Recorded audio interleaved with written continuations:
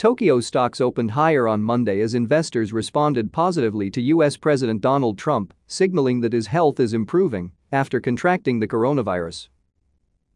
The benchmark Nikkei 225 index was up 1.06%, or 243.46 points, to 23,273.36 in early trade, while the broader Topix index gained 1.19% or 19.10 points, to 1,628.32. Suggestions that President Trump's health is improving are helping early gains in the market, Okasan Online Securities chief strategist Yoshihiro Ito said in a commentary. Trump waved at supporters from a motorcade Sunday on a short drive outside the hospital, where he is being treated for COVID-19.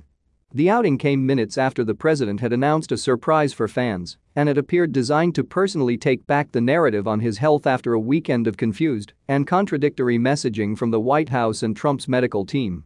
The dollar fetched 105.53 yen in early Asian trade, against 105.37 yen in New York late Friday. In Tokyo, Sony was up 1.84% at 7,896 yen, Toyota rose 0.83% to 6,948 yen, and Nippon Steel gained 4.04% to 1,023 yen. On Wall Street, the Dow ended down 0.5% at 27,682.81.